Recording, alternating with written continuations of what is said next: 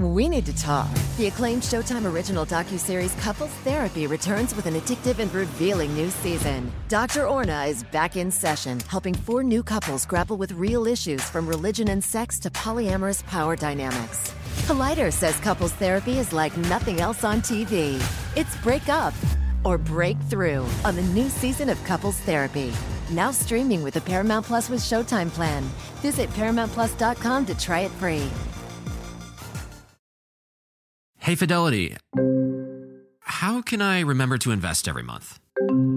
With the Fidelity app, you can choose a schedule and set up recurring investments in stocks and ETFs. Oh, that sounds easier than I thought. You got this. Yeah, I do. Now, where did I put my keys? You will find them where you left them. Investing involves risk, including risk of loss. Fidelity Brokerage Services, LLC, member NYSE, SIPC.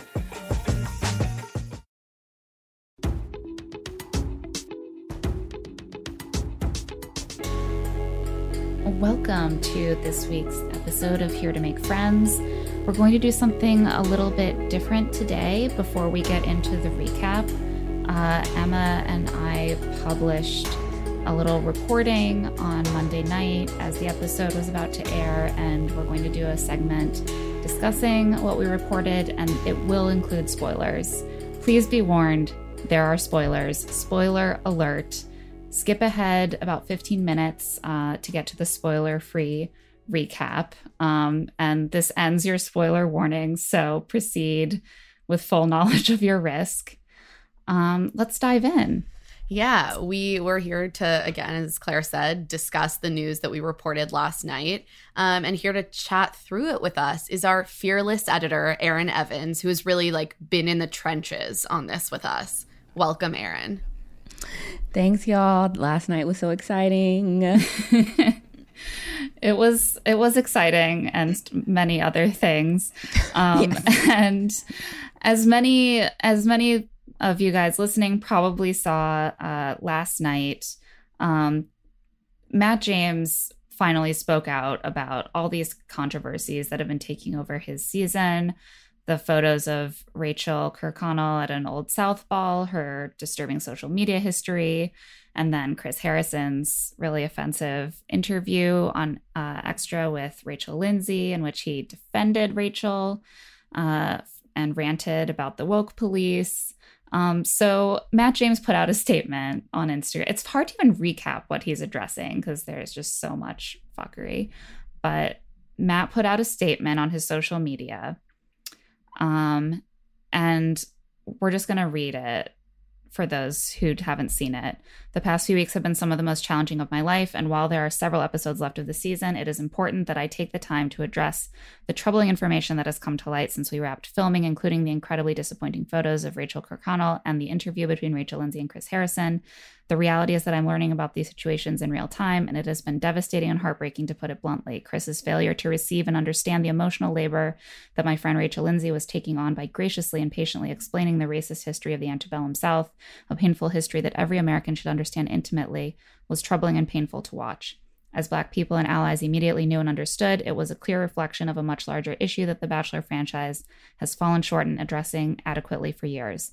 This moment has sparked critical conversations and reporting, raised important questions, and resulted in inspiring displays of solidarity from the Bachelor Nation. It has also pushed me to reevaluate and process what my experience on The Bachelor represents, not just for me, but for all of the contestants of color, especially the Black contestants of this season and seasons past, and for you, the viewers at home. I will continue to process this experience, and you will hear more from me in the end. My greatest prayer is that this is an inflection point that results in real and institutional change for the better. This is a pretty big deal. This statement, I mean, in some ways, if you're not super familiar with this show, you might be like, yeah, seems like a normal thing for someone to comment on. But remember that Matt's under a ton of contracts. He's still actively working with ABC through and WB through the end of this season. And he has largely kind of, he's said a few small things, but this is the most publicly and straightforwardly that he has criticized the show. And not just the show in general terms, but the failures of his season, the failures that he walked into. And he called for institutional structural change. What did you guys think about this statement? I was surprised by some of the hints that he gave that he was really questioning his whole time on the show in a really profound way before it's even finished airing. And I think that's quite unusual. He says he's reevaluating what it represents. He really basically says that learning about what Rachel Kirkconnell and Chris Harrison did was really devastating to him. Both kind of ways in which, while still aligned with the show, he's still on contract, he's still the lead, he is not defending them. And he's saying, like, I'm not going to be part of, supporting their images through this. Erin, did anything stand out to you? I think a lot of people who don't watch the show don't really realize, like, this was an unprecedented type of statement to make, and to really say, to name the problem was a huge deal. And, I've only watched The Bachelorette with Rachel Lindsay, and watching Bachelor with Matt James has been really eye-opening to all of the problems that happen on the Bachelor franchise. And I can't imagine how they can even begin to rectify some of the issues that they have with handling of race. But it's clear that there's a lot of shit that needs to go down, to say the least. Yeah. To put out a statement like this when you're still airing your season, it just shows how much has clearly gone wrong for Matt as the lead, and how much he's confronting that and feeling that right now. And to that point, in the piece that we published last night, we were also able to report that, as Reality Steve has reported in the past, Matt does pick Rachel at the end of this season. And we were able to confirm that Matt has broken up with Rachel as a result of what came to light over the past couple of weeks. And, so this is information that he didn't have on the season, and that clearly was really important to him in making this decision. It was probably extremely, extremely painful to learn about. Right. We can say all we want about, like, oh, all the other women are amazing, and, like, Matt has terrible taste, whatever. But, like, the reality is that he connected with someone and liked them. And as we know on this show, like, the real getting to know the person always kind of starts after the fact. Like, you're just, even when you get engaged, you're saying, like, I agree to start dating you in a more serious way now in the real world.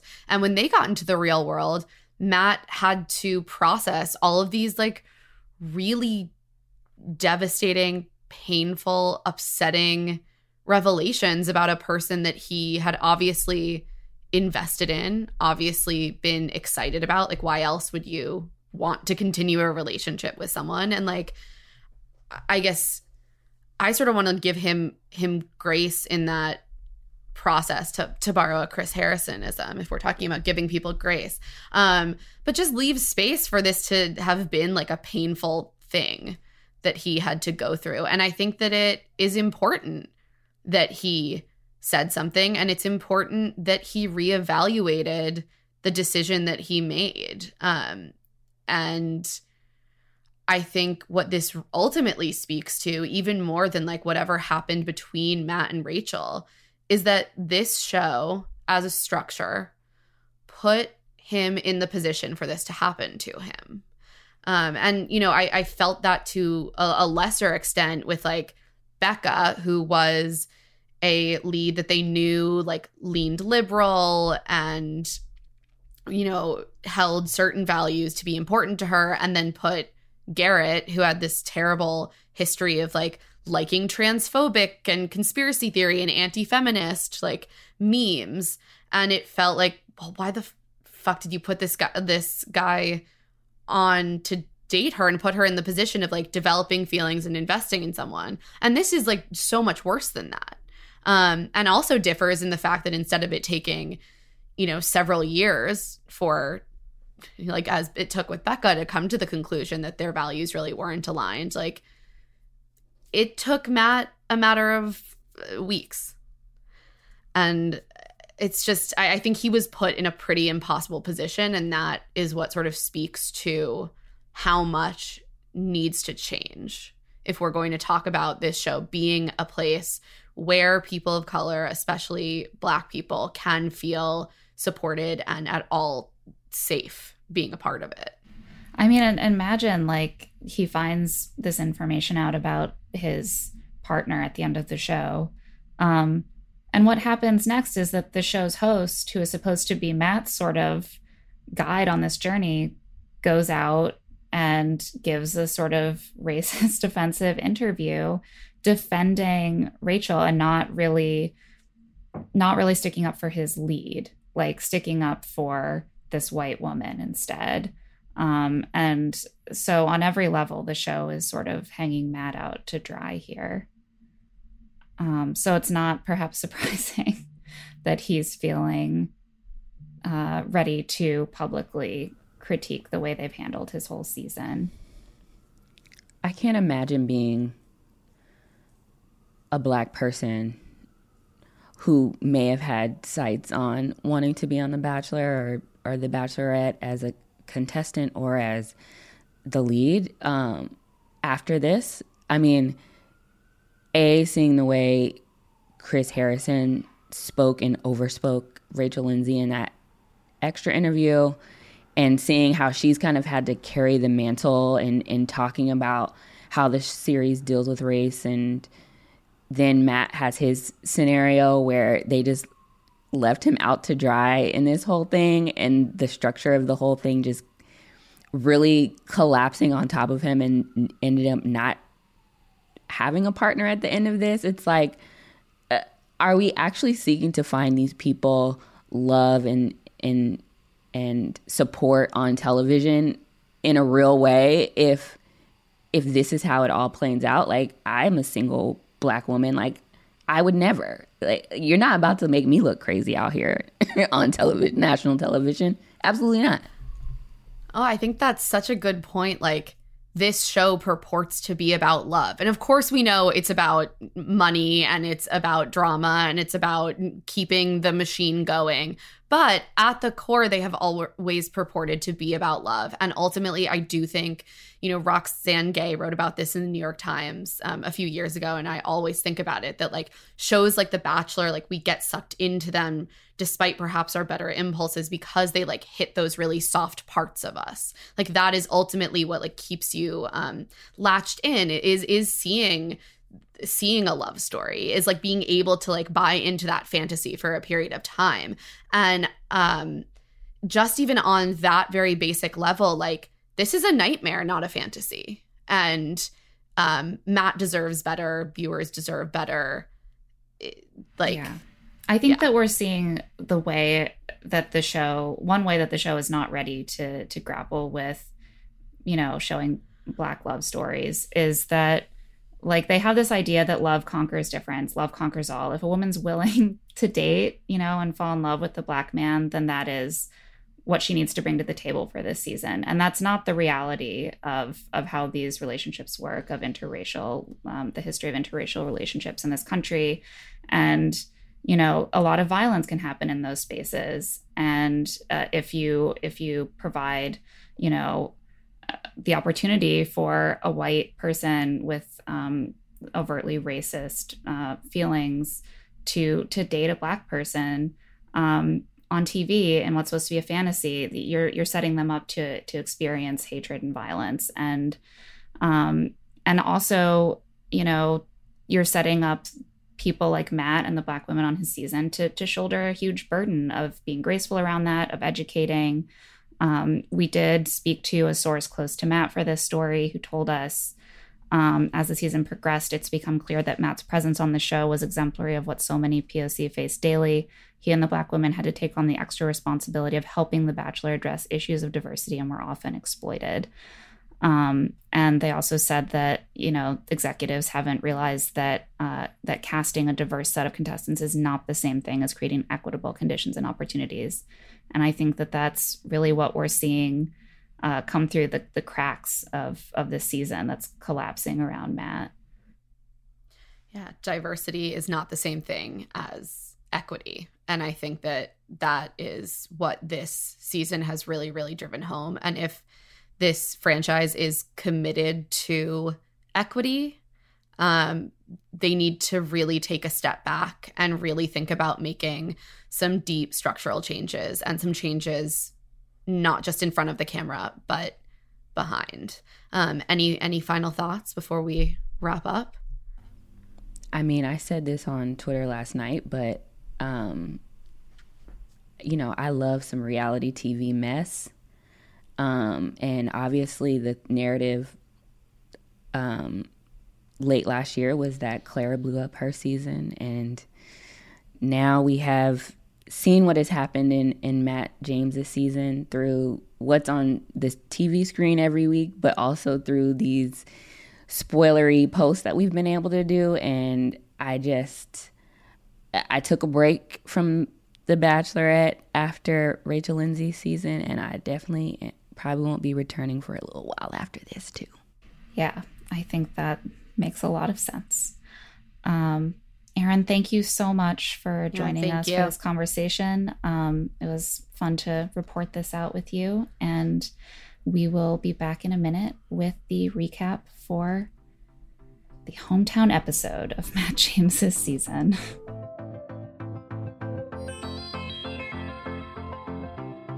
All right, it's time to turn to the recap. It's Hometowns Week, and you know what they say, home is a Nemacolin, where you all live forever now.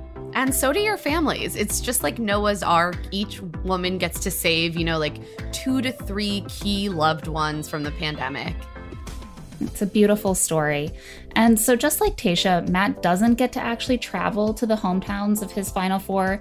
But yes, he does get to meet some parents this week. So a lot of fun as always. A lot to dive into. And here to discuss all the moms, all the sisters, all the Brees, we are joined by Caroline Moss, who is the wonderful, witty host of Gee Thanks, Just Bought It.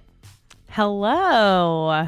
Thanks so much for being with us. Thank you for having me. I'm very excited to be here 70 miles south of Pittsburgh or north of Pittsburgh, wherever Nemacolin is.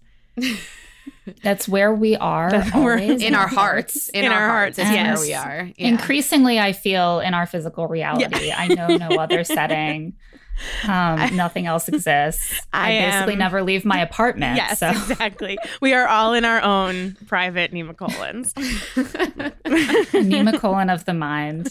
And in Matt's Nemacolin, which I guess is in like November or October. Yeah, there was some fall moment there. Yeah, peak foliage. Oh, yeah. There's swans swimming amidst the fiery trees in the pond. Yeah, some cozy sweaters. Matt is doing an ab workout. I mean, Matt cannot miss a workout. Those abs don't make themselves, okay? It's true. He was doing some really work. limber toe touching.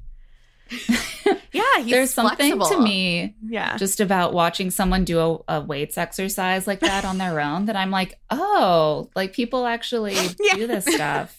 That was exactly my reaction. I was like, oh, okay, cool. Sure. So the 4 remaining ladies are just chilling when, of course, Chris Harrison arrives. I heard rumblings that they were going to trim down his segments, but if they did, they didn't try very hard. Because he seems very present. He seems extremely present. More present than ever. Chris Harrison is still on site in Nemacolin, and they have to put him to work. So they can't get rid of him. A Chris Harrison haunting. Yeah. It's the ghost of Sleepy Hollow. And he has arrived to tell the women that it's Hometowns Week and that their loved ones are already there. They are all extremely emotional. I mean, they basically clearly went on this show so they could safely see their parents again. And who could blame them? That's the greatest perk of all. Yeah, it was like, honestly, that just like lockbox quarantine safe space seems worth going through all of this shit for. I didn't even think of that, but that's Heather. Now we get to see our families. Yes. Seeing Brie with like her baby sister, who's very fresh, like a very fresh baby sister. She's definitely a pandemic baby. I mean, I don't know because she was actually born last fall. Oh, sure. Like she's older now Okay. because this was filmed in the fall. Yeah, but she could have been born in this. How fresh was she? She looked fresh. Anyway, not the But if point. it was- I vote her. I give her my rose. I give the baby the rose. The baby was She was cute. she looked like she was maybe less than a month old. But if this was October, it was still, she would have been conceived. I say Prior. this as someone who conceived a baby in March. He was born in December. But Yeah. definitely born in the pandemic. Yes. Yeah, that's So what I in meant. that sense, a pandemic. Yeah, no, baby. she was definitely Yeah. born in the pandemic. Very cute baby. Clearly so the most cute. important thing about this Give- episode. We're not going to discuss anything else. Give the baby Chris Harrison's job, and we can. I mean, the baby would do a better job. the baby would be better. Correct. So we will be meeting all the parents, basically. 3 sisters, including Bree's baby sister, Rachel's sister Trinity, Serena's sister Talia, and Bree's best friend Bree is also there, which I found a little difficult to follow at first. And first up is Michelle. I love Michelle so much. Yeah. Like, not a hot take, but like this just really sealed it for me. And I found myself being like, we were robbed of having her on our screens for the first few weeks. And that is an injustice. Justice for Michelle. I love her and I love her family. I love her dad. I Ugh. love Michelle's dad. What a I mean- sweet dad. And her like cute mom who's just like, oh, I'm looking at the way he looks at you. I'm taking like that was so cute. Also, They like, were she and Matt cute. were just really on the same wavelength sartorially. I mean, Yeah. they were fully Yes. matching. They were dressed for an matching. engagement shoot. Yeah. They were dressed for an engagement shoot level of matching, like lavender long sleeve tops and dark pants. It was Mr. Autumn Man and Mrs. Autumn Man. And also like they were just like vibing on a bike through the Nemacolin like village. And it was cute. It was cute. And then they held hands and I watched as Michelle like kind of pulled her hand away to steady her balance on the bike, and I found that very relatable. Yeah, I was impressed that she didn't fall over more, to be honest. I was like, this is giving me anxiety. Like, I just know I would get on a bike on camera and like perform terribly. Correct. Me too. Especially because Matt's thing is like the fun thing about bikes is trying to knock people off them. And that's I was what like, I didn't do. That's realize what my kids will do. that was like an activity that's common. It seems like you don't want to do that. But Yeah, very. what do strange. I know? What do I you know know what? about child rearing? You tell me, That's Claire. just Matt. He's just a fun-loving, kind of like kooky Yeah. guy. He's got a lot of jokes. Well, you can tell a lot about a kid by how they act on a bike. You know, like I used to tie shoelaces to the handlebars so I could pretend I was riding a horse. And Matt used to drive around and try to knock people off their bikes by rubbing the wheels up against each other. The two genders, right? Like that's what we're looking at here. Yes. So they have this adorable bike ride, and then they arrive to the destination. She wants to show him a little bit of her life, and she's set up a fake classroom in an auditorium. Guys, I started crying. Me like, what's too. happening in my body? I think, we've just been first so starved for outside stimuli in our lives. And also, like, this season has been so fucking bleak and so little really about love stories and about getting to know the women that Matt is into, that this felt like such a breath of fresh air. Her students were adorable. I also just like wanted to give a big like gold medal and a raise to every teacher who has been teaching through this pandemic and trying to keep kids engaged over Zoom. And you could just feel how much her students adored her. Like, they were so excited to see her and she was excited to see them. And I loved the whole thing. It was so cute. And it was also so cute that like they had their questions. They and were like, grilling Matt. They were really good questions. It to me, it harkened back to like an old era of The Bachelor where like you could totally see someone bringing The Bachelor or The Bachelorette like into a classroom of actual children who would grill. And I thought that was really cute that they did it on Zoom. And I thought the questions were really good. And I thought his answers were really good. I agree. He's great with kids. I mean, he's really good with kids. Like one of his jobs is is being the head of a nonprofit that literally takes children on trips around the city to learn about food. And this is what Michelle keeps referencing when she talks about what she likes about him, is basically like, I've never found a guy who cares as much about kids as I do. And I know you do because that's part of your work. And so like, I'd really like to make this work. Yeah, it was so cute. Yeah, like it's true. They used to do more dates, like the sex ed date I'm thinking of, where you bring the bachelor or like that was so into funny. a classroom of kids and they're like, ooh, is that your boyfriend? And like we literally get that question, of course. And Matt is definitely good at spinning in a kid-friendly way. What's going on? One kid asks if they've kissed and he's like, you can tell that we like each other because we're holding hands. And that's the stage of the relationship we're very at. sweet. He also has a really infectious laugh. Like I love when we get to see Matt having fun and the way he is like so clearly entertained by and like tickled by these children's questions. Like he's just cracking up every time they ask something like semi-invasive, and I found it very adorable. You could tell he also took the whole entire thing very seriously and like wanted the kids' approval. Like that was important to him, and he kind of also let the kids have their like moment to shine in that kind of time, which I also thought was sweet. Like he wasn't trying to like overpower the room. It was really just about like the kids asking questions, and then he would like laugh and give them kind of like a appropriate answer. But it was really cute. And then they all gave like the thumbs up. Like she was like, what do you think about this man? And I was trying to think like, what if my teacher asked me, what do I think about this man when I was like 6? You're like, I guess he's fine. Yeah, like okay, like good. I think I wanted one kid to deviate and be like, one thumbs up. And I'll tell you why. You know what I mean? Like she was like, oh, you all got you got thumbs up from everyone, but I wanted one kid to be like, I'm only giving him one, and I'm withholding why. But some of the kids, I wasn't sweet. Totally clear if they raised both thumbs, but I think Michelle wanted to be like, they all gave 2 thumbs up. I'm like, who's gonna look too closely? I saw 1 thumb. It was in there. me. I paused.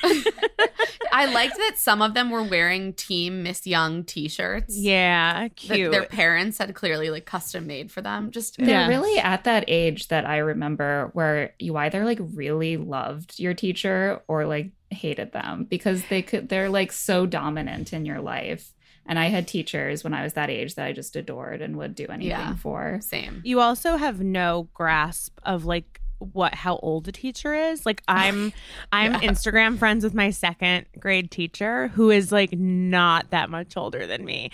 When like in adult world, you know, like I was 8 or 7 and she was like probably 23 or 24, and now when we're in our 30s, I'm in my 30s and she's in her 40s, it doesn't seem that crazy, but she was literally my 2nd grade teacher. And you're like, she's 100 because who can say? Like, you're old.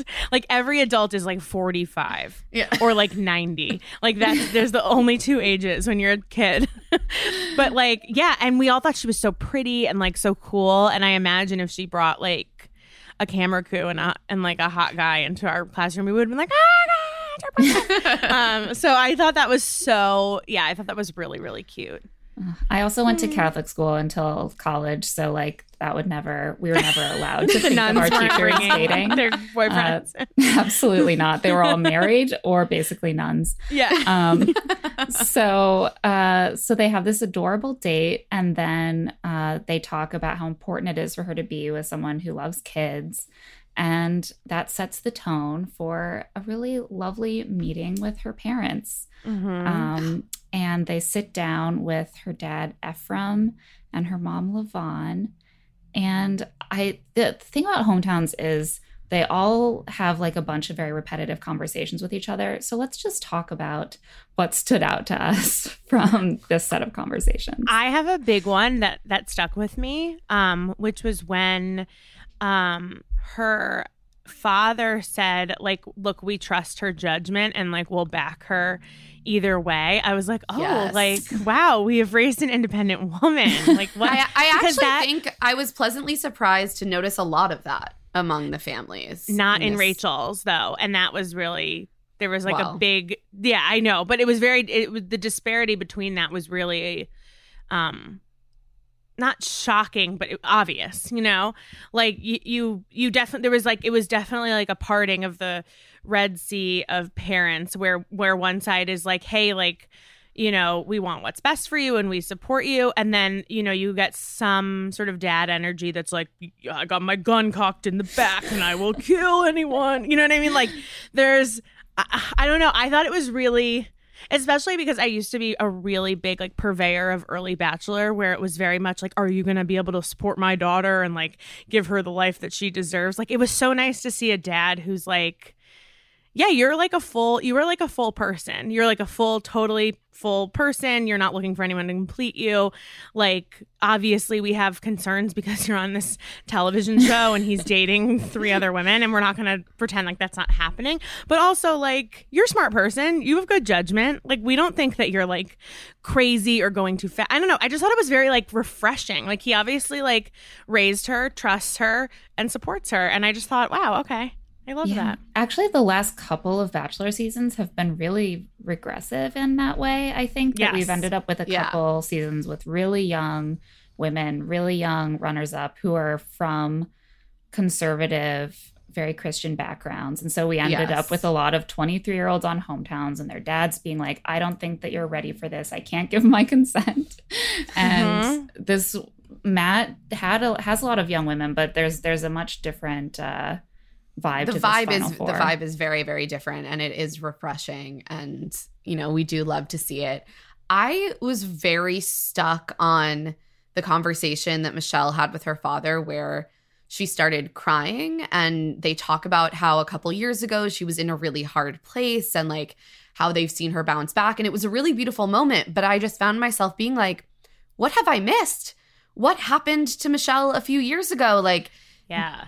We will never know. Mention it, right? Like, did they mention it and it just didn't stick with me, or is this just indicative of yet again the fact that this show spent like 5 episodes on Victoria bullying women of color, and we didn't actually really get to know that much about the women that ended up making it to the end of the season? Like, I was like, wait, no, I want more on this. Like, what did Michelle go through? How did her parents support her? Like, I just wanted more. I mean, it was clearly a failure of editing on the level of the whole season, like you mentioned. But also I found myself in that moment being like, what if you just like recorded some like some like, you know, confessionals for her to do a voiceover being like, you know, when I was 25, I went through a devastating breakup. Like, you know, like there was so much missing that the continuity just wasn't there. And they didn't even try to weave it in any way. And it's so obvious that,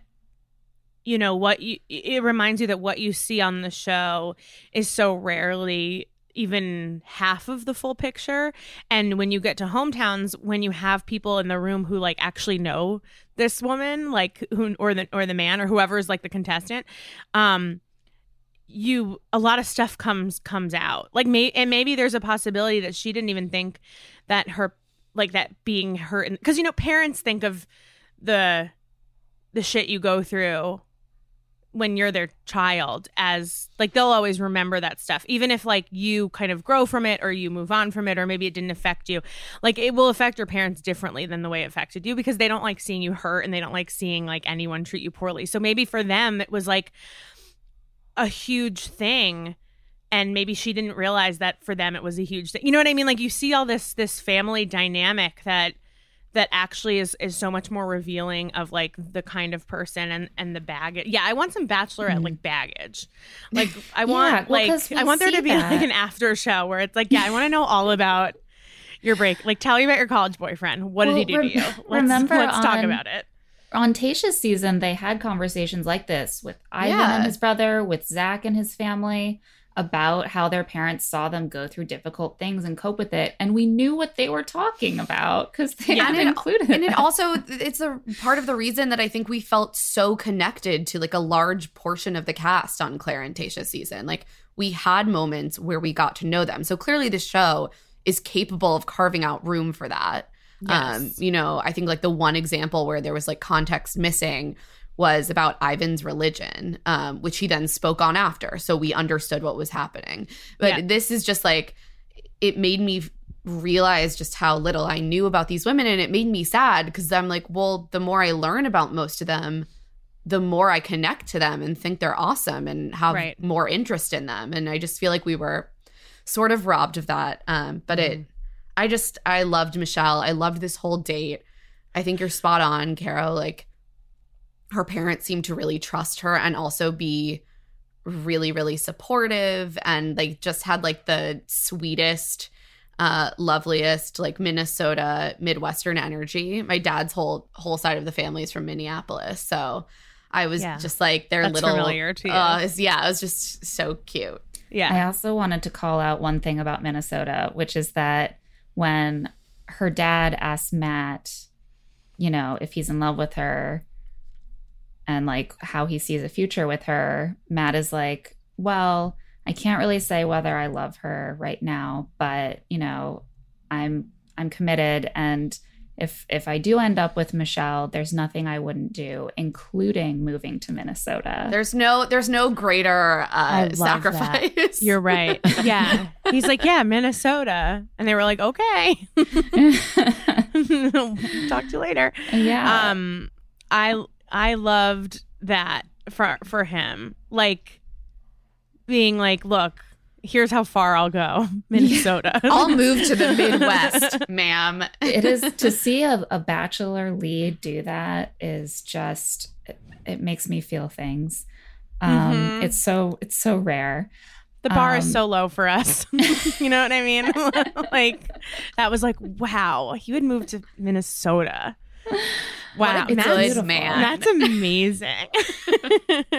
And then they play some pickup basketball in the driveway, and Matt and Michelle then regroup after this family meeting, and she tells him that seeing him with her parents and comparing what they have to what her parents have with each other has taken her emotions to a new level, and she is falling in love with him.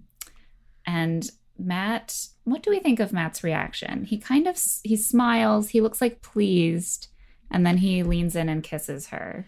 Yeah, he holds back from giving her the verbal affirmation that he did very freely give Rachel, even before this episode. And I thought that was notable.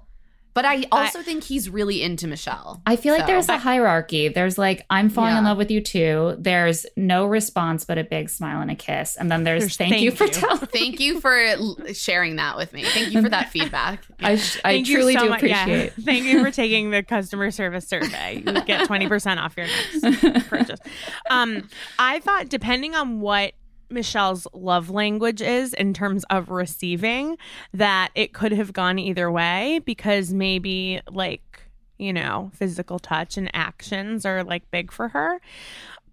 As a person who needs verbal, I would have pushed him off and been like, no, say it back. Like I need to hear it. I would like to hear it. Don't kiss me. Are you kidding? Don't kiss me. Say it. Say it. Why aren't you saying it? She receives it to the point that she's like, to get that positive smile from him, that felt so good. And I think part of it is that the show really conditions you to be like, I can't expect anything verbal from him. All I can expect are like signs and like a feeling of warmth. And then, of course, the lead can kind of play freely with that and like say the words to some people who are then so overwhelmed that he's breaking the rules for them. When they don't say the words to someone else, they're like, oh, well, he can't. Right. You guys know better than I do, but wasn't Boring Ben, the one who broke the mold on that and told two contestants that he loved them, and then that became the big, you know how every Bachelor season must have a twist. Like that was the big twist that he told everyone he loved them. Yeah, I don't like that. I don't like that way either. That way would have, if he said it back, but then you know what I mean? Like I would have been mad too. I just feel like it sucks because for the contestants versus the lead. Like, there's no good answer to that. Like, but you, as the person who's there to compete for him, you have to be as honest and as straightforward and as clear as possible about your feelings. And then that's met with like the most coy produced sort of response you can think of, which is like not the way to start a relationship, IMO, but whatever, you know what I mean? Like, that's just me. But like, you know, that you're like, I don't know, ever since Ben did that, I would also be like, okay, I don't even care as much about what the reaction he's giving me. I need to know how he's reacting to everybody else. Yeah. Yeah, and this is why I would do terribly on that show, because that anxiety alone would destroy me. Yeah. 100%. On that note, should we move on to Rachel's hometown date? Yes, let's do it. I know we all need to like center ourselves. This was so weird to watch because like everything that Rachel and Matt say during this date now feels, because of what we know about Rachel's family and their political background and their views expressed online, and Rachel's, as we've discussed on the podcast before, like when she says it's a really big deal for my family to meet Matt, even something as innocuous as that, part of my brain is like, yeah, I bet it is. Like, yeah, everything feels so loaded. Yeah, she also says her family will be shocked at how strong her feelings are. And they might think she's just crazy because it's so fast. I also, like, they've gotten this far, and as far as we've seen, they haven't had one conversation where they acknowledge race. Not one. Well, no, they're taking the 1995 approach to race, which is they don't see color, right? She doesn't see color. You're colorblind, yeah. and if you say the word black, that means you're racist. So that's where Rachel is, and it's very obvious. Like, you know, it's not up to Matt to have those conversations. You know what I mean? And because it's like putting too much on him, I think. But it's not like they've had any sort of. They've never broached the topic, and I don't know if that's like so personality based versus like how they wanted the show to go. But then it blew up in their face. You know what I mean? So there's no like it. I don't know. It was really weird. I don't know. This Rachel's hometown made me like very uncomfortable.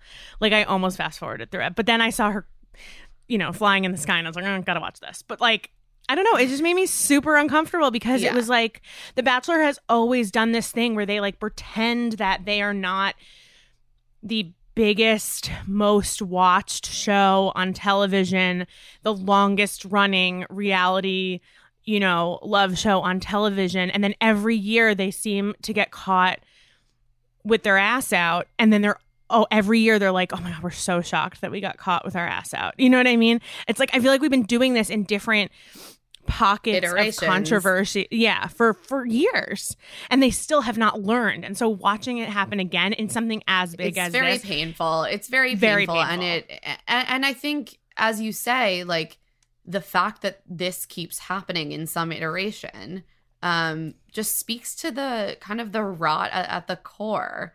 You know, like there is a structural issue here. There is an issue like embedded in casting and production that starts at the top, and like that top like has not really changed as much as, you know, perhaps some of the other elements of the show have. And we're also talking about a show that has a certain fandom, a certain viewership base that like you get a pretty 24-year-old white girl with a conservative background who wants to go on The Bachelor. Like, what are the odds that you cast a group full of those women that, you know, some of them are going to have gone to Old South balls in 2018? Like, but also, why are those odds? Well, this isn't random. Someone's booking them. Yes. And it's not random at all, but I'm also saying that it's not like women with this kind of background and views are so rare. You know what I mean? Like, I don't want to turn this into a thing where like The Bachelor is seeking out and finding the handful of racist women. Like, there's so we many. live in a racist society. We live in a racist country, and there are more than not. Yeah, like the problem here is so much bigger than Rachel, and for understandable reasons, she's sort of become the symbol, the avatar for this thing. But it is like, yeah, she's not as much the exception as I think some people would feel comforted to believe. Right. Exactly. And that's, that's part of what makes this thing so deeply uncomfortable and upsetting. Right. And I think so part of it is that the show has always courted this audience and courted this fan base because it is compatible with their like heteronormative fantasy of love. And it's a large viewership. And so they have built themselves this pipeline, and they've been like, why don't women of color want to come on our show? And then they're not very good at vetting these women or finding ways to find out that this might become a problem with the people they're casting ahead of time. So that like they're, or if they found out, they didn't think it would be a problem. Well, with Lee, I think they knew because he was like tweeting on his public. Yeah. With Rachel, it's possible they didn't know, and that they haven't figured out how to dig deeper to find this stuff. Clearly, the information. They need to hire some like Gen Z. They need to hire Neve Schulman. Yeah, they can do better than Neve Schulman and Max to do one. I don't know. I think you just need to hire result. some teens. Just hire some teens to like hire some TikTok teens. Yeah. Hire that TikTok girl who totally like that was the big TikTok, right? Like that one feminist girl. mama. Yeah. Who like I have since deactivated from Twitter. It's been very good, but I miss everything. So but like, yeah, I mean, that was how I learned about this. Was I watched a very good succinct minute, and I was like, oh, okay, that's where. Okay, yeah, great. Really put it all in one place. Here we are again, and it just sucks because like there have been. I think the thing that bothers me the most is that, you know, I bet if we go back and really vet every single contestant who's ever come on the show, not the leads, the people who are vying. This is probably so frequent and happens all the time. But if it's a white woman coming for a white man on The Bachelor and she has a history of being racist, then it doesn't come up on the show. And now, unfortunately, Matt has to take on all of that like emotional labor of being thrusted in as the main character in this 24-year-old's like past or present even, you know, racism because he's black, and like that's what makes it like, and I'm doing air quotes, relevant. Whereas like, would this be relevant if Matt was white and you were just watching two white people, and then you think back on the show and you're like, we've always been watching two white people. So like, what kinds of things weren't revealed, didn't come up on the show just because they thought it was irrelevant, just because there weren't any people of color? Yeah, I think that's a big part of it. I also think that there have been individuals who didn't make it as far on seasons with white leads that, you know, like for example, I believe Mikkel was like not invited to the Women Tell All on that season because photos surfaced of her in brown face. But it's like it didn't become such a huge thing because she wasn't that major of a player. She went home like week 4. They just like didn't have her back. And weren't forced to address it because, she wasn't like enacting harm in that same way on the lead. And also like what they've done with Matt, which feels particularly shitty, is that the same way that like Rachel has become the like avatar of the show's racism, he is put in the position to like, bear the weight of all of that history. And at the same time, like be their cover. You know, like he's I'm like, black. Oh, we're good because we cast this black man. Let's get back to the actual meat of this date. I'm very annoyed. In Rachel falls out of the sky. Rachel falls out of the sky, and it's quite an alarming visual. Yeah, I have to admit, I had to Google jumping out of airplanes to remember the phrase skydiving. I'm completely fried, guys. That's fair. There's nothing left in my You're like, skull. I know there's a term for this. Yeah. Thrusted in the air out of an airplane. They're sky free falling flying through the sky after exiting an airplane. So she is like, I want to surprise Matt. So she puts a blindfold on him. Again, like this all turns into a very weird vibe where she's like, trust and honesty are so important So I'm blindfolding you. You're like, this is Get And Out. that is this like, this this might be revenge. Get Out. Yeah. Yeah, like, yeah, He's like, this might yeah. be revenge because I love to give her a hard time, but I love surprises, and Rachel's been a very pleasant surprise. And I'm like, wow, every single word of what you all just said has a very disturbing double meaning now. Yeah. And so she drives him blindfolded to the tarmac to the airplane that they will be skydiving. I did appreciate that in this whole episode, like, it was really the women who were driving. Like, normally we would only kind of see the Bachelor like driving the cool cars. Oh yeah, man in the car. Yeah. Can we just ladies were out here driving. Okay, I get that. I appreciate that Rachel drove. She did roll up in like a Batmobile. Like, it did. Like, I get it. Like an old car, whatever. But like, when she's on the Nemacolin Ranch, like, all of us, you know what I mean? Like, when you remember that they're all in the same place, it is so much funnier that she just comes around the bend in the Batmobile. And I thought that was she's so driven funny. like 100 feet. Yeah. I think they've been working through all the cars in that Nemacolin. Oh yeah, the car showroom. museum. Yeah, That's that's they why always they have cool cars. That's why they're like, we have. This is what we have access to, and it's cars. We got to use as many as possible. It was really funny. So they're doing tandem jumps out of this airplane. Matt is thrilled. We see them in the bowels of the plane being like, oh, I'm so nervous. If I die, I'm glad it's going to be with you, which of course is foreshadowing. You're like, no. To Rachel dying. No, not Rachel. Sorry, no, she's fine. She's fine. Matt lands first, and then as Rachel approaches, something goes slightly awry. She and her co-jumper really smash into the ground. Like face first. Like face first. Later, she says she has bruises covered up by makeup on her face. That was weird. Well, I rewatched it, and you could see the beginning of, like, on her nose, a bit of, I thought I could see like a bit of a bruise starting to form. I mean, I was just incredibly impressed by the cover-up job. Yeah. Look. Well, I thought that was a real fun moment when she said to her mom, like, you have no idea what this, like, I'm wearing a lot of makeup right now. Like, I love a little breaking of the fourth wall where she's like, we're on TV and I have so much makeup on. My face is busted. But I thought the airplane jumping was really fun. If I missed it, can you guys remind me, what about jumping out of airplanes was hometown for Rachel? Nothing. Oh, cool. Okay, got it. Yeah. They were just like, you get the big budget. Sure. I wonder what they gave her nice budget, or she was just like, the adrenaline dates or the bonding dates. And you know what? It fucking worked because she got injured, which was probably very scary and upsetting. But it also clearly made Matt decide to marry her. Like, he was fully like, I didn't realize how much I cared about you until I saw that you might be dead. Until I saw you plummet from a plane and smash into God's green earth face first with a mouthful of grass. I knew in that moment.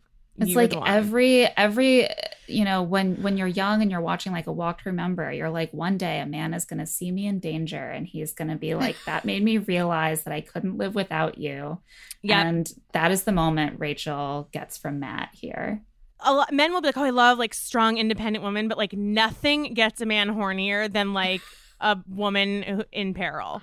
Like, they love a damsel in distress, especially Bachelor contestants. So like anytime now that I'm thinking about it, would we put it past Rachel to hijack her own airplane jump and I think that would require a lot of skill, and it really seemed like the guy who was her tandem partner like lost a little bit of control. What if she was like, hey, fuck this up and there's $20 in it for you? Like, smash my face into the earth. Of course she was with the tandem jump guy who seemed like a little goofier and a little more like, we're here to like have fun on a bachelor date, which you don't want to be with that guy. I was like, I would not trust myself to be strapped to that man. Like, this is a very bad advertisement for his skills, and like, it's deeply concerning. I hope no one is jumping. Yeah, can I get the name of this company? The Nemacolin Skydiving Company.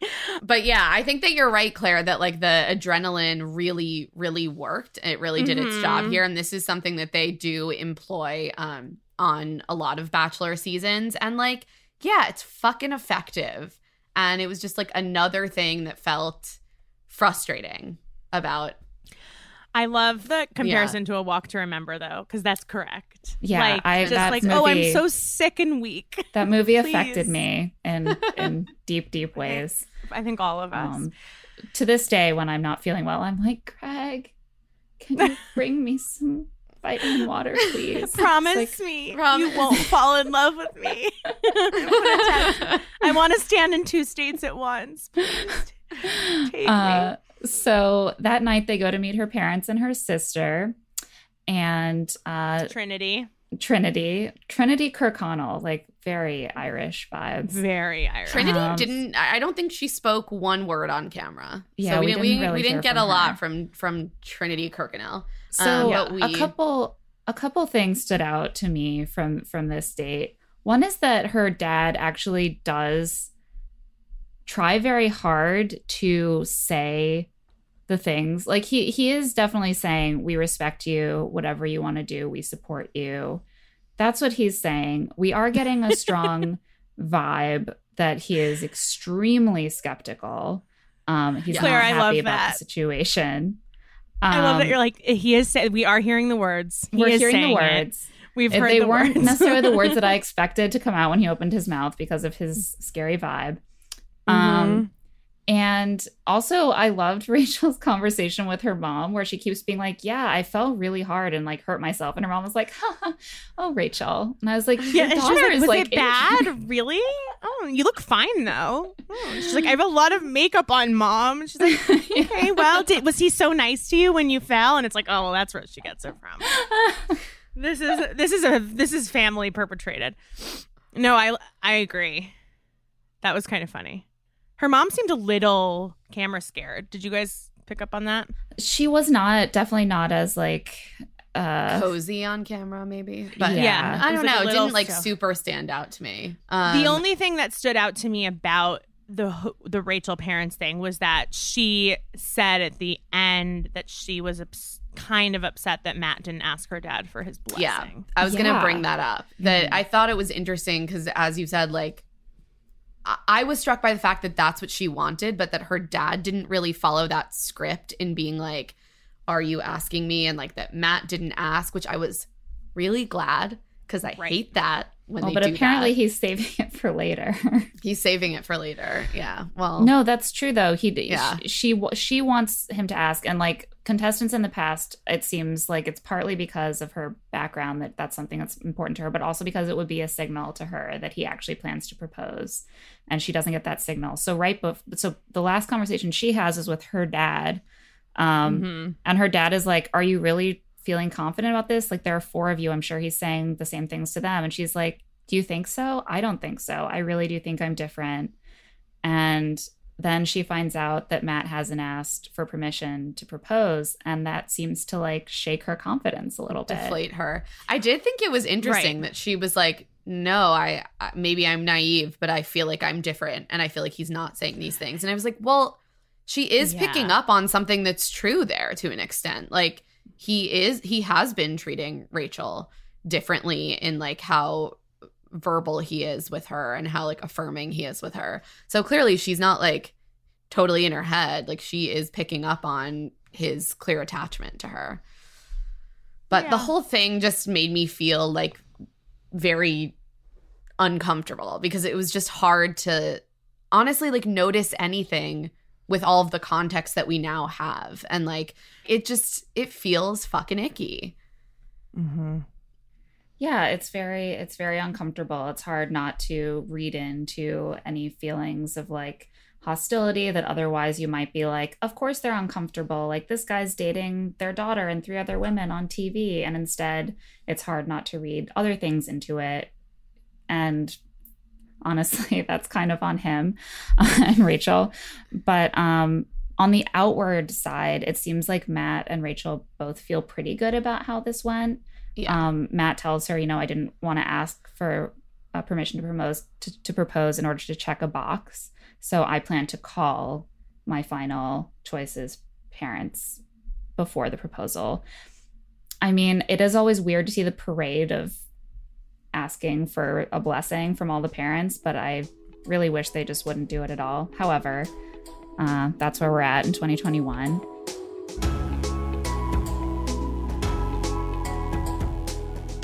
We're going to take a quick break, but when we get back, we'll have more with Caroline Moss.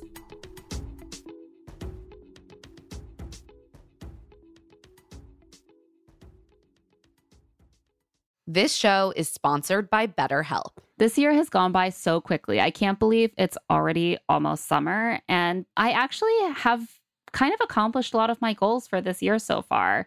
We now have like a pretty good routine for our family, which was like kind of ruining our life at the beginning of the year, having an extra kid in the mix, an extra school run. And I look back and I'm like, wow, we really like pulled together, figured out a way to make our household work as a team. And I just want to keep that energy going through the year, just like functioning at top capacity. When life goes so fast, it's important to take a moment and really celebrate your wins. And make adjustments for the rest of the year. Therapy can really help you take stock of your progress and set achievable goals for the next 6 months. If you're thinking of starting therapy, give BetterHelp a try. It's entirely online, designed to be convenient, flexible, and suited to your schedule. Just fill out a brief questionnaire to get matched with a licensed therapist and switch therapists anytime for no additional charge. Take a moment. Visit betterhelp.com/lovetoseeit today to get 10% off your first month. That's BetterHelp, HELP.com/lovetoseeit. Okay, so you got engaged. Congrats. Now you may be wondering what comes next. If you're planning a wedding, the first thing you need to know about is Zola. With Zola, you can plan your entire wedding in one convenient place. From the day you get engaged and search for the venue to the day you send out your save the dates, make your registry, and even taste your cake.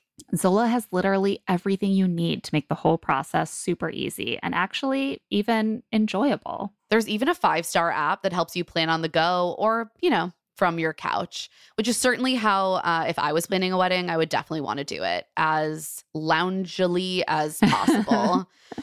So important. I also just know myself. I know that planning any kind of event, like even a birthday party, can get very stressful.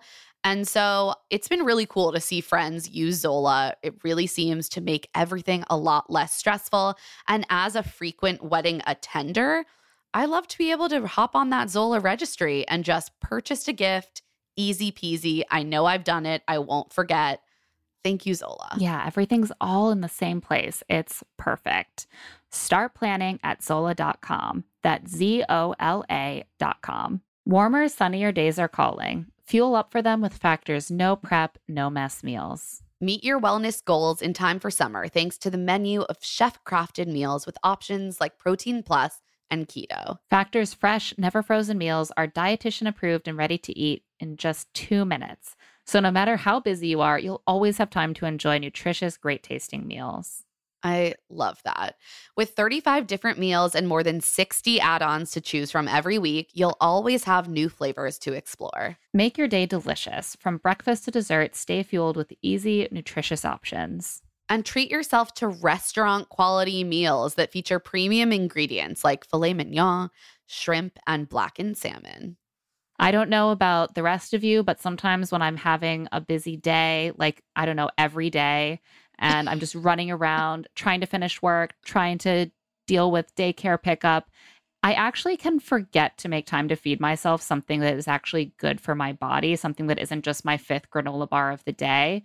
And that's where Factor really comes in and offers me a nice balanced meal that tastes great, that has vegetables, that has protein, that has all those things that I can't find just by grabbing a snack out of my cupboard. And it's really such a game changer. Head to factormeals.com/LTSI50 and use code LTSI50 to get 50% off your first box, plus 20% off your next month. That's code LTSI50 at factormeals.com/LTSI50 to get 50% off your first box, plus 20% off your next month while your subscription is active. I am someone who has reached the ripe age of 36 and still has no idea how to pack effectively. I am always a stress case, just standing over my suitcase, trying to pack for my next trip. And sometimes I need help. That's when we realize we need to say hello to Quince. It's your new go-to for high-quality vacation essentials you'll be packing for years to come. Oh, they have such good stuff, like premium European linen dresses. Just think about walking along the water in a linen dress. Yes. Or a blouse or shorts from $30. Linen. Did I mention linen? Yeah. Also washable silk tops, premium luggage options at incredible prices, and so much more. And Quince only works with factories that use safe, ethical, and responsible manufacturing practices and premium fabrics and finishes. I personally have been absolutely obsessed with the Quince all-day neoprene duffel bag that I got. I have been using it constantly. It's perfect. It's so cute.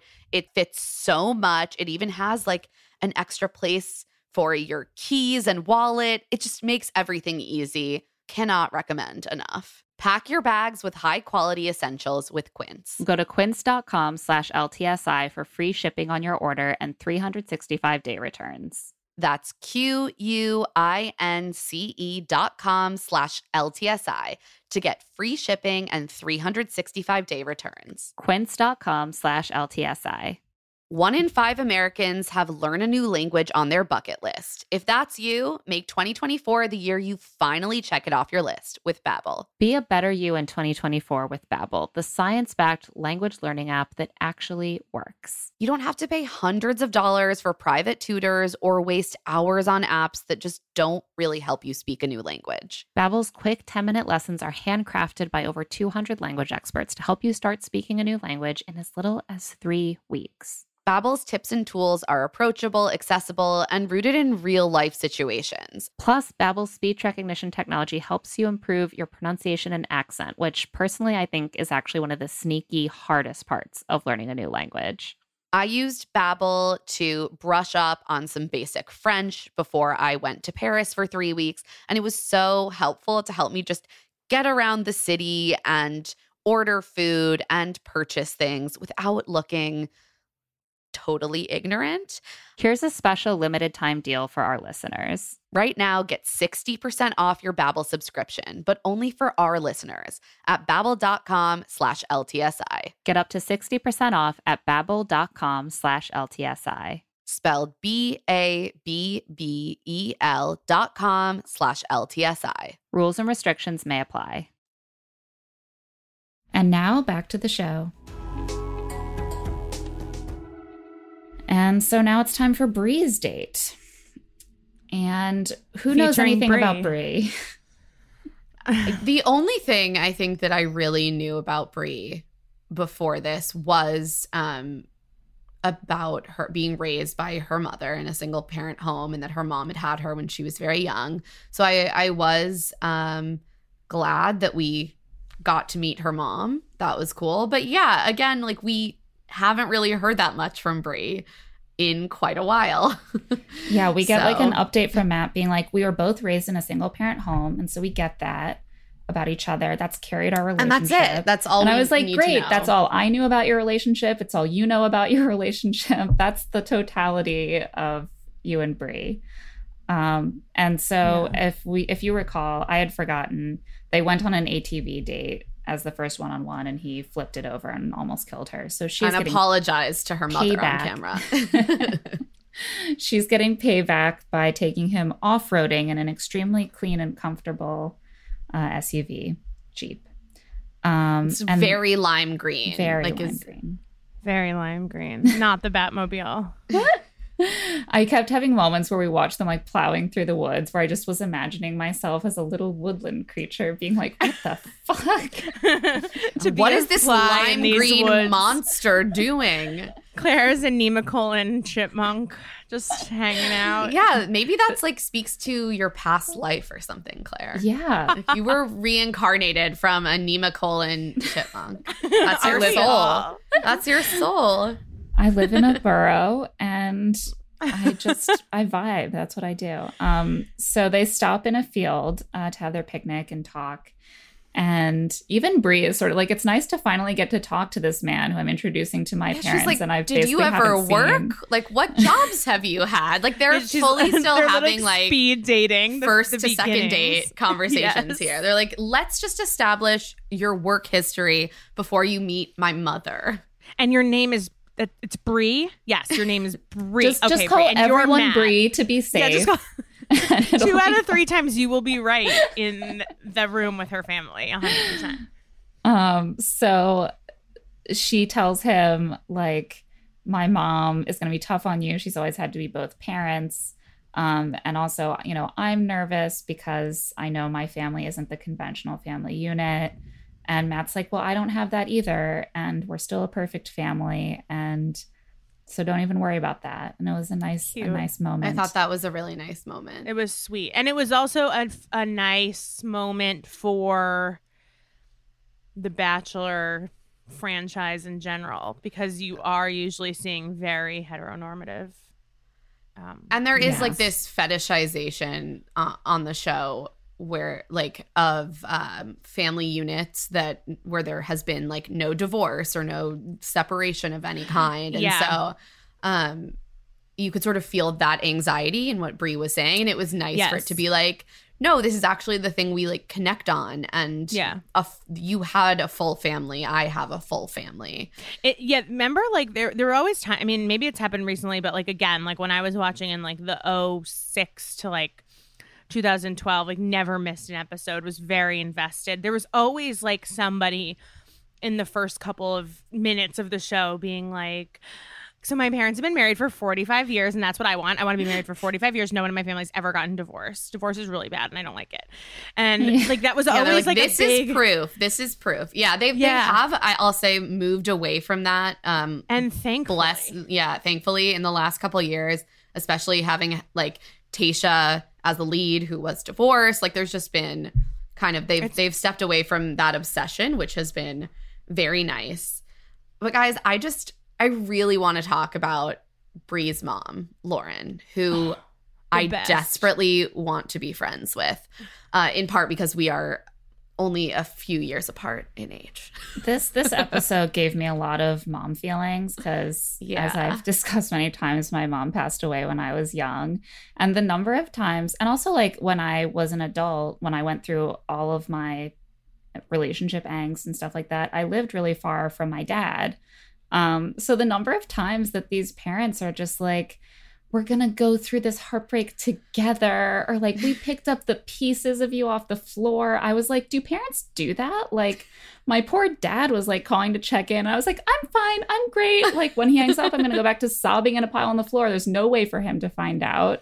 You know, like my mom was clearly not around to talk me through this stuff. So when Bree's mom is just like hugging her and being like, we'll work through this future heartbreak together as a team. Oh my God. So sweet. It made me fully tear up. And you could tell that they have such a beautiful connection and have clearly, like, they, to an extent, like Bree's mom had her so young that like they grew up together. Yeah. And you could see that like very, very special connection. And it was just like really lovely. And I also just loved her mother's nose ring and her mom is so cool. Yeah. And the baby's cute and other baby's real cute. Cool. Yeah. And I like that they're Bree. Also Bree and Bree kind of resembled each other. Like they both have like sheets of long dark hair and like beautiful angelic faces. And I was like, these are just two very similar Brees. And I love that Bree has that in her life. So if anyone out there is a Claire who looks very similar to me, you're like, I'm recruiting. I'm on the hunt. But it's a beautiful, I love just kind of like the matriarchal vibes of this meetup. It's the mother, it's the new baby, it's like the warmth between all the women, and Matt's just like, cool, like I'm here, I'm like game for this. And Lauren does grill him a little bit. But once she talks to Bree and Bree is like, I really, for the first time, feel like someone is seeing all of me. Lauren's like, it's not crazy. Like sometimes you just have that connection and you got to be vulnerable and we'll go through this together. So she seems like she's really guided by Bree's. Yeah. I also I love that she said, like, okay, let's talk about the worst case scenario. Like, this is a thing that therapists will do with you. It's like, I was going to say, the worst I pay my case therapist scenario to do this kind of yeah, exactly. Like, the worst case scenario is it sucks. And then we it's not survive. It sucks, and then yeah. we survive. And like, that is such a real true thing about heartbreak, and especially like going through your 20s and maybe having relationships that don't work out, or having things that seem really promising and those feelings aren't quite shared. And like, I just, it felt to me like Lauren is like close enough to that herself that she, like, I don't know, just felt like she really like recognized that feeling. And it was really beautiful. I think there's a real, I think in a lot of parents, there's this real protector role where even at the slightest sort of indication that maybe your child isn't like feeling 100% comfortable or 100% certain, their reaction would be like, just leave. There's no problem in leaving. Like, if you're not sure, like, you can go. But I really like that she was encouraging to be like, stick it, like, let's just see, like, you've made it this far. You're seeing how you feel. You're getting some time with him. Your feelings are valid. It also makes sense that you're not totally sure. It also makes sense that you don't exactly know how he feels because you're on the show where he's dating other women. And like, yeah, like, exactly. What's the worst that can happen? Okay, then you call me and we'll go. And I'm like, wow, she is like nursing a newborn, and she's also ready to deal with her 25-year-old's heartbreak. She contains multitudes. That was the other thing I kept thinking about. I was like, oh my God, this woman just had a baby. Right. Yeah. Like, we are asking a lot of Bree's mother. Honestly, like, when I was nursing a newborn, I was doing literally nothing else. And I had time for nothing. I was like, leave me alone. You did not go to Nemacolin to meet? I did not go to Nemacolin. I don't understand. Like, I mean, even just like watching you go through the newborn phase, Claire, like from afar, I was like, how does anyone do this? And like, also in a pandemic. In a pandemic. I mean, my God. She's a hero. I adore her. What if there's a spin and Matt just picks Bree's mom? Because I would be very into that and approve. And then we'd get to see a polyamory situation with Bree's mom's current and like raising the baby together. Yes. Dealing with the complication of how a spin-off his ex show is her daughter. Yeah, exactly. I loved be hard to fault him. I loved it, the whole thing. I loved all of Bree. Me too. And I agree with what you're saying. Like, it's so hard to see your kids go through something painful, and to have the strength to be like, I'll protect you by supporting you through the worst case scenario rather than telling you to just play it safe is like really important for your kids, and really takes, I think must be really hard. I look forward to having to do that one day. And so they all say goodbye. Matt and Bree do their debrief, and she says, well, I am falling in love with you and I want more time. And Matt says, thank you for sharing that with me. I was like, oh man, that's not a good sign. It made me want to like cry. It made me really glad that Bree has a great support network in her friends and mother. Mm-hmm. Yes. Yeah. And finally, it's Serena P., who also has a great support network, but will need it for different reasons. So Serena P. just needs her family there to be like, you don't like this guy. But first Canada.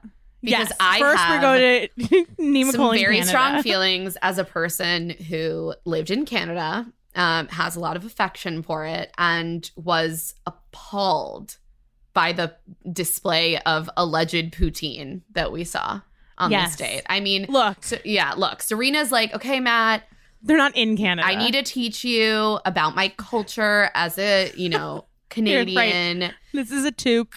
And she's like, here's some lingo. They got some flags at like the dollar store from like Amazon Prime. We're doing the work. The Nemacolin kitchen attempted to make some delicacies with like the congealed gravy they had in the back. Whoa. I just had feelings about the whole thing. Although I do remember being like very tickled when I moved to Canada and was like, oh, they call beanies toques. That is cute. It is Yeah. cute. And they say, eh? Eh? Or eh? Eh? That one Matt knows. And there's 47 points on the Canadian Maple Leaf.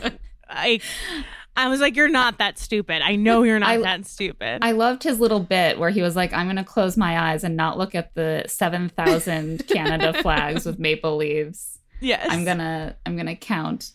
I do want to defend Matt's honor here a little bit. I didn't even know this, but apparently in parts of the South, toboggan is used to mean like a beanie. Wait, really? Yes. Okay, well, then they're all dumb because that's a sled. It's fair. I guess because you don't do much sledding down there. It's like, why would you even? They just adopt bother. winter words. They're for like, the we have other this word. things. Look, I'm learning new things. I had no idea.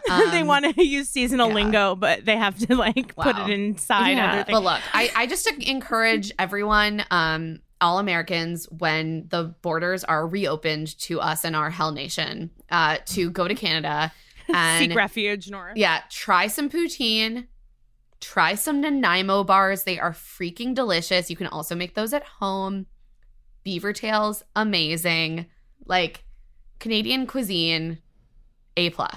Canada A+. rules. But you need, Socialized like, the good healthcare. stuff. Yeah, and the healthcare is really good. Yeah. The healthcare is great. Eat as much poutine as you want, because if you get sick, you don't have to pay for it when you go. It's to the yeah. Look, I This got is the that culture that of irresponsibility. I got that taste of the sweet Canadian healthcare system, and it is wonderful. Yeah. Also, didn't go into massive debt going to university. So these are all just great things about our. And you call it neighbors to the north. university. Yeah, that is a thing I picked up because it's college. It's not this. Yeah, it's just not. It's not the same. They follow more of like you have to differentiate when you're talking about. Yeah. Yeah, in Canada. Did you guys, even before the conversation that Serena P had with her family and later did I with think Matt, she wasn't into him? Well, did you? Yes. I just got like a real, yeah. Well, obviously yes, but like even from that hometown date, like they couldn't even fake it. Like there was just a real fun friend vibe to it that like I really liked a lot. Like I actually thought it was like the most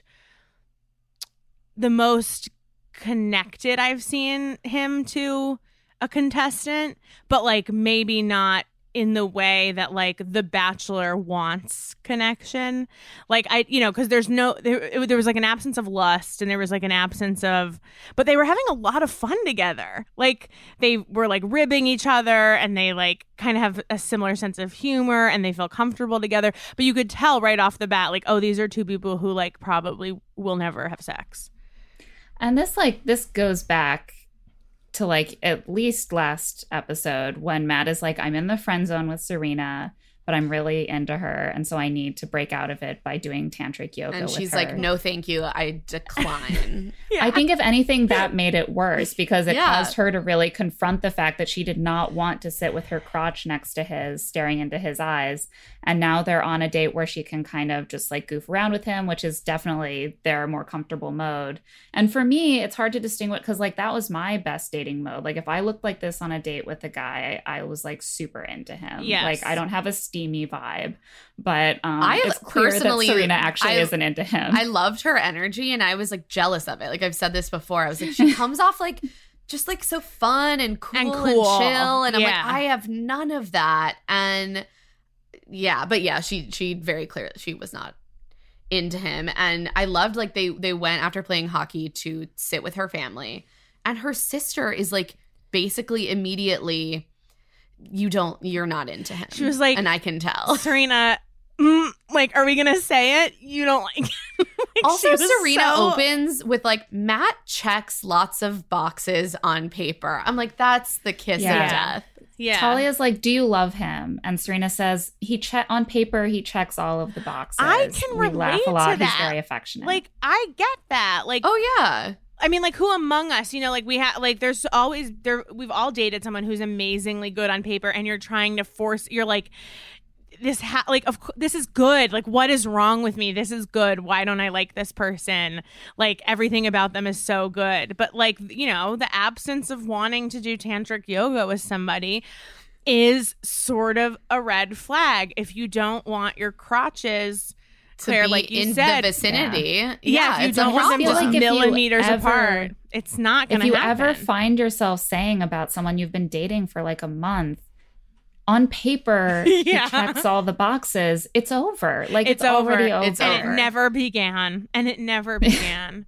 It never began. The only way I would know if I liked someone is if I was having like, you know, all the worst parts of me come out when I'm not with that person. You know what I mean? Like the panic, the like obsessing, the like reading into every G chat, the like not really doing my job because I'm like, well, like I'm in love now, so I don't really have to do my job. Who needs a job? And we've all dated someone who were like, yeah, they're fine. Like I don't hate them. They're like, they seem really like great. They are super nice to talk to, and like they're objectively like not a troll. Yeah. So it sucks I used to avoid thinking about guys that I wasn't into, but I thought were nice. Like I'd have a good date and I'd agree to another one, but I just wouldn't want to think about them because it was uncomfortable to think about them. And when I started dating my husband, I would literally go to his Facebook page and click through every single photo. Oh yeah, like it was when I like someone, I get like creepy and obsessive a little bit. Yeah. I read literally every single one of my husband's bylines within like 3 days. And like when he would like tell me about a story, I'd be like, I already read it. But okay. Yeah, you'd be like, oh, wow, never heard of that. Like, oh yeah, that one. sounds so interesting. I've definitely never Googled that. That's true. And it sucks that we are all trained, and maybe Serena P is similar to us in that like we're all like sort of like messed up from whoever hurt us in high school and college to think like if a guy isn't like a danger to himself or others, like then then I should be dating him. You know what I mean? You're like, well, he hasn't killed anyone. I mean, like well, you know, he's never been in jail, so I guess. I mean, what's wrong with me that I don't want to date? You know what I mean? Like, it's never just like, yeah, this person's vibe is like amazing. He's great. He's going to be so good for someone else. He's just not for me. Instead, we spend so much time being like, what's wrong with me that I don't like this non-murderer? Like, what? You know? Been selected. I've been pre-selected to date a non-murderer. Yeah. Who could turn down that offer? Yeah. Like, I get phone calls every day. Right. Instead of just being I get like, as many phone calls about non-murderers to date me as Barry Weiss does about victims of cancel culture. Yeah. And this completely shakes Serena that Talia is just like, it seems like something is missing. You're not smitten. You're missing the it factor. And I'm worried that you're going to put both of you guys in a bad situation by like ignoring that, getting engaged, and then regretting it. Yeah. And the rest of the date is just Serena being like, I don't know. I'm in my head. I don't know what I'm doing anymore. There are references again to some past heartbreak that we never really heard about before, and we don't exactly know what happened. Again, these elusive sounded past traumatic. Heartbreak. Exactly. Would have loved to have that context. Probably would have made us understand Serena more. But hey, you know, guess we're asking for too much. Yeah, her mom is like, you were sure about someone in your last relationship, and you got badly hurt. And now you can't trust your feelings. And she's like, yeah, maybe. And so at the end of the date, she sits with Matt, and he is ready to hear, I'm falling in love with you. And instead she says that she's feeling doubts that come from inside. And I kind of love deep that. Doubts. Like she's clearly trying to say like, it's not you, it's me. Yeah, but it's the doubts always come from inside. the call is coming from inside the Serena P. Yeah, she I felt bad for him. Matt was really like wearing his heart on his sleeve for this. Yeah, you can tell that Matt. He's like, I haven't murdered I feel anyone. Like Matt Serena. saw her as his. I feel like Matt saw her as his number 2, maybe. I agree. Like, yeah, he thought she'd be here until the end, and he says, you know, don't worry about the limited time to figure this out. Just like be where you are. Trust me. And she says, okay, and the date ends, but Matt still has a lot to process. Thank God Chris Harrison is here again. Can we skip? They shot so much with Chris Harrison. Like, can you just I don't want to hear from him. I don't want to hear a single goddamn thing from this man. What I want is for them to recut that scene, put the baby on the couch, then Serena P, and then dub in the baby voice. and then keep Serena chatting. Every time Chris Harrison came into the frame, I literally groaned. Also, I didn't like his outfit, and there's that. But like, he was really annoying me. I think probably because of everything that happened, but also I think I just find Chris Harrison to be grating after all of this time. And it's like when if I'm going through like a big like relationship moment where I'm like listening to my inside feelings and I've just talked to my family, the last person I want to walk into the room to help me process this is Chris Harrison. Like, I would be like, pivot, turn out of the room, Chris Harrison. I don't want to see you right now. It seemed like such a nothing scene with him and Matt that they could have honestly cut it. We didn't need it. We didn't need it because basically they sit down and Matt's like, I'm in a weird place with Serena C. I don't know where she's at. And Chris is like, do you want to fight for this relationship? And Matt is like, yes. And Chris is like, you should get some answers. Cut all of that. All you need is the next scene where Matt's in the car being like, something's off with Serena. I see a future with her. And like, I need to find out what's going on. That's all you need. They're like, we need to narrate with Chris Harrison this very obvious thing, but we need no narration for the entire backstories for why like half of these women are very scarred by general past heartbreaks that we will tell you nothing about. Right. But yeah, Matt heads off to see Serena to talk it through, and she's just like chilling in a cute like sweatshirt. And her hair is curly hair. And perfect and beautiful. So and she just seems like you can tell from her face like she's preparing for a breakup.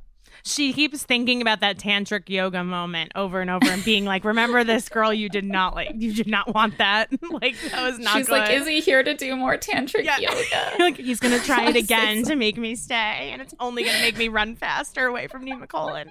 Yeah, no, it was very clear that her mind was made up, and I think unlike some of the other things we've seen, like, it wasn't a ploy to get him to say more or to be like, no, stay. Like, you know, some people try to dangle that carrot out a little bit and be like, how much do you really care? Like, I might threaten to go. But she was like, mind is made up. Like, I've got the SUV. Like, Rachel's in the Batmobile. She's going to drive me down to the train station, and I'm leaving. She was ready. I bet she didn't even want to do that scene. It seemed like she just wanted to leave a note and bounce. Like, her family grounded her. Don't hate me.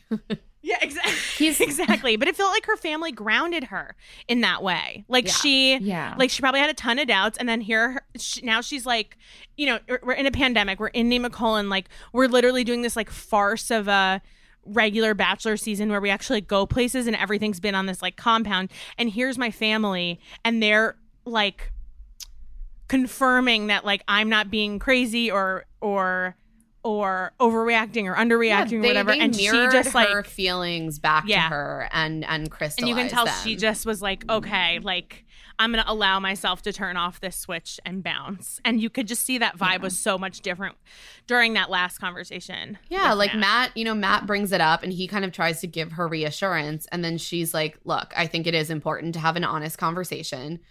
I've had doubts, and she ultimately says, like, I don't think that you're my person, which is one of the most, she like, honestly direct. goes so far. She goes so far as to say, like, you know, I thought it was fear. I thought I was scared of my feelings, but it's not that. It's that I don't like you. It's that I have no feelings for you. Because those are things, you like, get very them blunt. confused. Again, because he's not a murderer. So you really don't know what you're thinking, because you're like, well, he's not bad. So I don't know what to do with that. I don't know. I love her. I like really hope she. I think good things are coming for her. I want to see her in also paradise. thought this was like an incredibly human moment from Matt. The response, like, it's the kind of thing that I feel like I'm much more used to seeing women on this show experience. Like, he just looks really stricken and sad, and he's like, it sucks. I want what's best for you. And like, if I can't make you happy, then that stinks. Yeah. And he looks so sad. He looks so sad. He did look looked sad. Very. I there were some moments. Matt is just one of those people who often just like doesn't convey what he's feeling very much through his eyes or face. So there are these moments when he's in passionate moments when it's like, why is he kissing this person with blank eyes open? This was the breakup version of that. Like, there's just like a blank mask over his Yes. eyes, but you can tell that he's like feeling something that he's processing on a level that is behind that. That's right. And he's processing something very painful. Like he's very, very hurt. He basically gets like a limo exit. They like forced him to have a limo exit on his own season. Like he gets into the car, he's doing the interview, he's like crying. Like they were like, Matt, you're not getting away with this just because you didn't go on The Bachelorette. Like you will have your crying exit. Yeah, they fully did a role reversal on him. And he tries to like kind of perk up for Serena and like make a joke like, oh, you're going to walk me out. And then when he's in the limo, he cries and is like, you know, my instinct was to run from the tough conversation, but that's not how things get resolved. Right. And now he has to remain open to the other women. And they're at the rose ceremony, whispering to each other. They realize Serena isn't coming. Yeah, they're like, And is she coming? then- Is she coming? Is she coming? Is Is she she coming? coming? Is she coming? Peas and carrots, peas and carrots, peas and carrots. It was very theatrical, that moment. They also all looked stunning. Bree's dress. Loved Bree's dress. Oh my Like, God. Thank Bree's you. dress. High neck, Ugh. turtleneck, open Loved back, it. like black, chic. Obsessed. That would have been one of the dresses that if I walked in wearing what I would assume I would wear for like a bachelor ball gown moment, I'd be like, fuck, she's so cool. And I look like an idiot. You know what I mean? Like she looked chic as hell. And like to pull off a turtleneck dress like that, it's not as easy as it looks, in my experience. No, same. Can't do it. So Matt finally comes in. I'm going to skip over another debrief with Chris Harrison. Dear God, cut these, please. And Matt joins them and confirms that Serena won't be there because she couldn't see herself as his wife. And so he's like, please think about not doing that to me. Like, really? If any of you, I need to make sure all of you want to be my wife before I let two of you down. Thank you so much. Thanks for coming. Yes, thank you. And so he offers them all the roses and they all accept.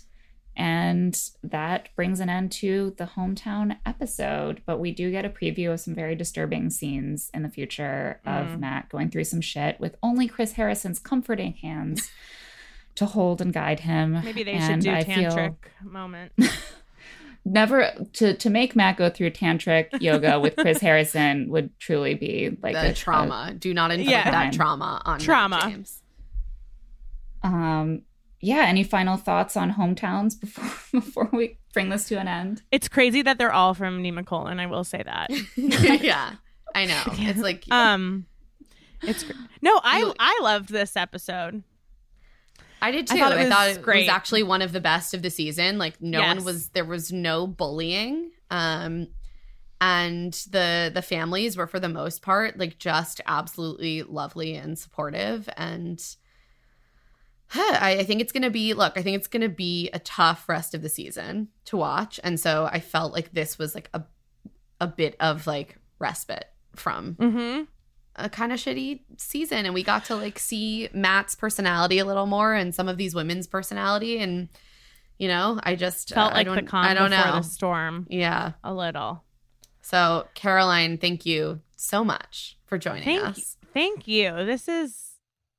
I'm jealous of your jobs. This is how I want to spend my time too.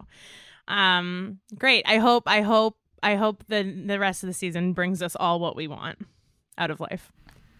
I hope so too, and I hope that we can do this again soon.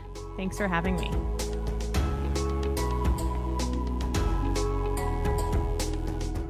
It's time for Feminism Fails, and we just have one this week that we wanted to call out.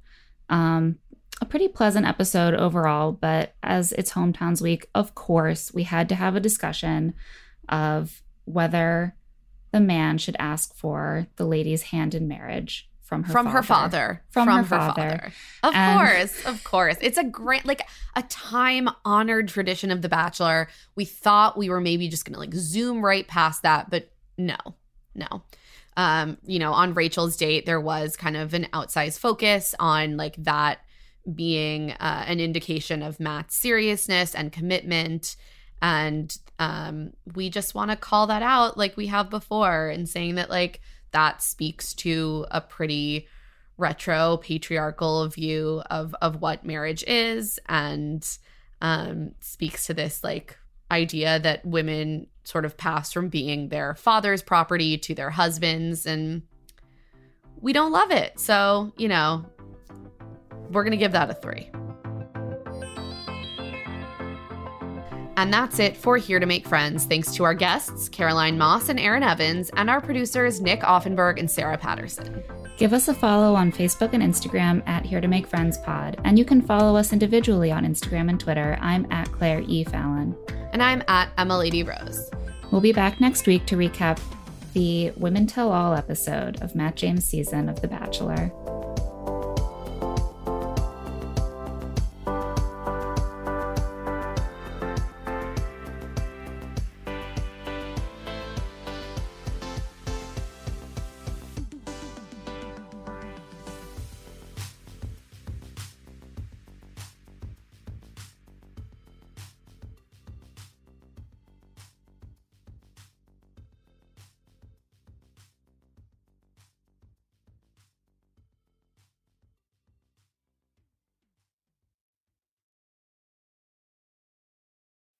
When you need mealtime inspiration, it's worth shopping Kroger, where you'll find over 30,000 mouth-watering choices that excite your inner foodie. And no matter what tasty choice you make, you'll enjoy our everyday low prices, plus extra ways to save, like digital coupons worth over $600 each week. You can also save up to $1 off per gallon at the pump with fuel points. More savings and more inspiring flavors make shopping Kroger worth it every time. Kroger, fresh for everyone. Fuel restrictions apply.